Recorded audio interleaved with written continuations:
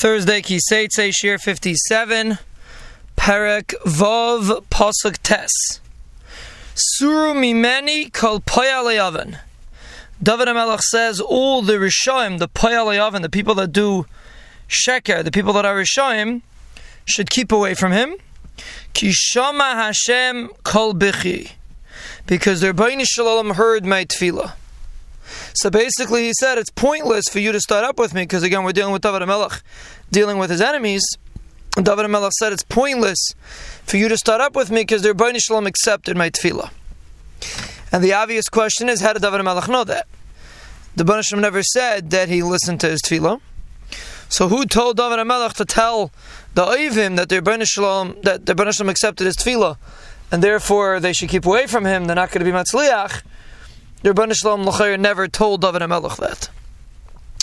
So the Radak is really bothered by this question, and the Radak says a very interesting concept.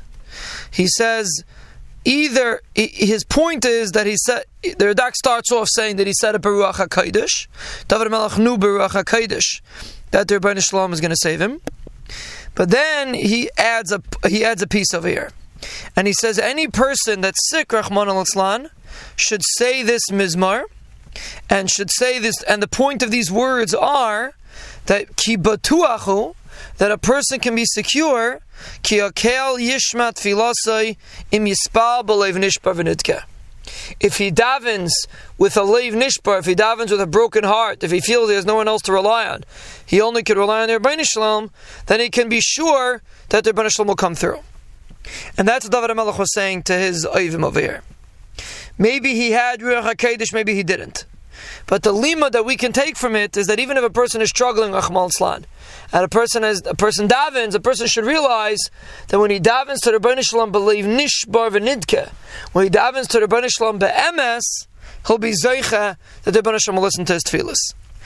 And he was so convinced of that he basically told his enemies to keep away from him, because their plans are foiled right now, because ki shama Hashem kol bichi.